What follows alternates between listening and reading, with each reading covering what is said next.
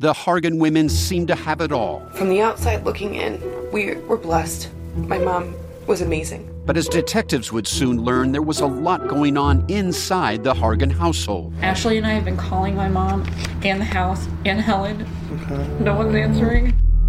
63-year-old Pamela Hargan gunned down in her own home. Her youngest daughter, Helen, lay dead upstairs. Patrol, when they arrived, assumed or thought that there might have been a murder-suicide. But for the detectives on the scene, there were things about the scene itself that were concerning to us on day one. Who would want to kill their mother and their little sister? There is no boogeyman here. It is exactly who we think it is. I'm Peter Van Sant from 48 Hours. This is Blood is Thicker, the Hargan family killings. Listen to Blood is Thicker, the Hargan family killings, wherever you get your podcasts. Imagine unlocking a version of yourself that's unstoppable, where mental barriers no longer hold you back. Listen to Mentally Stronger with me, Amy Morin, therapist and international best-selling author, here to guide you on a journey to reaching your greatest potential. Every Monday, I bring you into conversations with some of the most fascinating minds. Experts, authors, entrepreneurs, athletes, and musicians. They don't just share stories. They reveal the mental strategies that propelled them to the top. But here's the real magic. At the end of each episode, I break down their wisdom into practical therapist-approved advice. In my solo episodes, I dive deep into the techniques that build mental strength. It's like having your own personal therapy session as you discover how to turn these insights into steps you can take right now.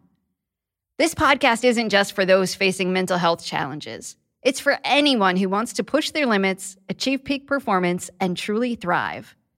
Are you ready to unlock your full potential? Then it's time to become mentally stronger. Subscribe to Mentally Stronger with therapist Amy Morin, available wherever you love to listen to podcasts. There were two more murders 15 miles away. When police arrived, they found the telephone and electricity lines described by one investigator as reminiscent of a weird religion. Morning. Cup of murder. What do you do if the woman you love won't agree to marry you? You get mad, maybe even depressed, but eventually you move on. But on November 16th, 1911, a man takes rejection a little far when he murders not just the woman who turned him down, but almost her entire family in what is described as the worst crime in Queensland history. So, if you like your coffee hot but your bones chilled, sit back and start your day with a morning cup of murder. George David Silva, 28, worked as a farmhand on the property owned by Charles Ching in Queensland. On November 16, 1911, Charles told his farmhand he was going into town for supplies and to pick up his wages. When he returned, Charles was met by a locked home. He assumed that his family had left for the day to visit with neighbors and went into the kitchen house that George Silva resided in and cooked his meal. Nighttime soon fell and the Ching family had still not returned home. Charles became worried and went to several neighbors' homes to find his family.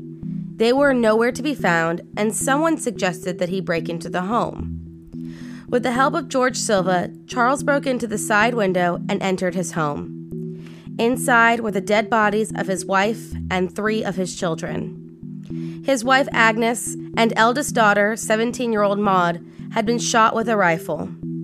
4-year-old Hugh and 20-month-old Winnie had been bludgeoned, their skulls smashed in. All were dragged to the sitting room, where they were thrown together and a rug placed on top. 10-year-old Teddy and 8-year-old Dolly were not in the home with the rest of the family. The inside of the home was so bloody that it was said to look like a slaughterhouse. Charles sent George to sound the alarm. Police and Aboriginal trackers began inspecting the scene and looking for the 2 missing children. They were found days later, about a half a mile away. They both had been shot and their skulls smashed in. It remains unknown if the children were killed in the home and relocated, or if they were killed as they traveled back home.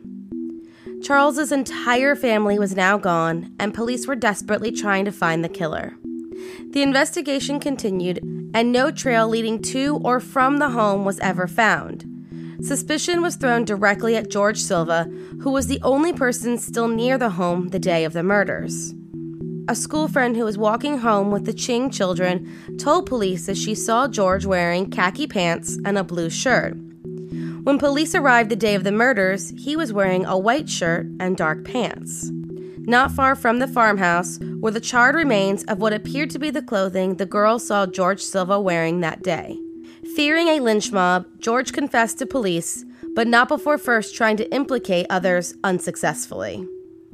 According to him, the eldest daughter, Maud, rejected his advances, and when he asked if he could marry her daughter, Agnes responded that he would never be able to provide for her the way she deserved and denied his request.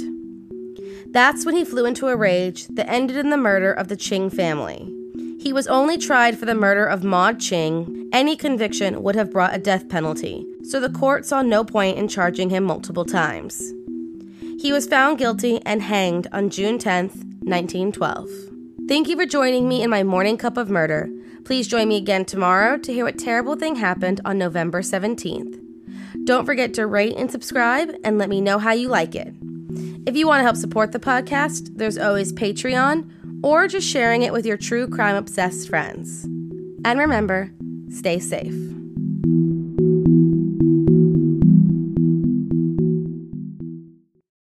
Thank you for listening to Morning Cup of Murder. This is a daily podcast that tells you what happened on this day in true crime history. In short, easy to listen to episodes that you can finish on your commute or while you enjoy your morning coffee. So make sure you check back every morning. My name is Karina. I am the creator and host. You can find Morning Cup of Murder on Twitter, Instagram, and Facebook.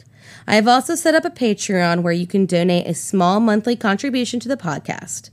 All those links are in the episode description. Thank you again, and have a wonderful day.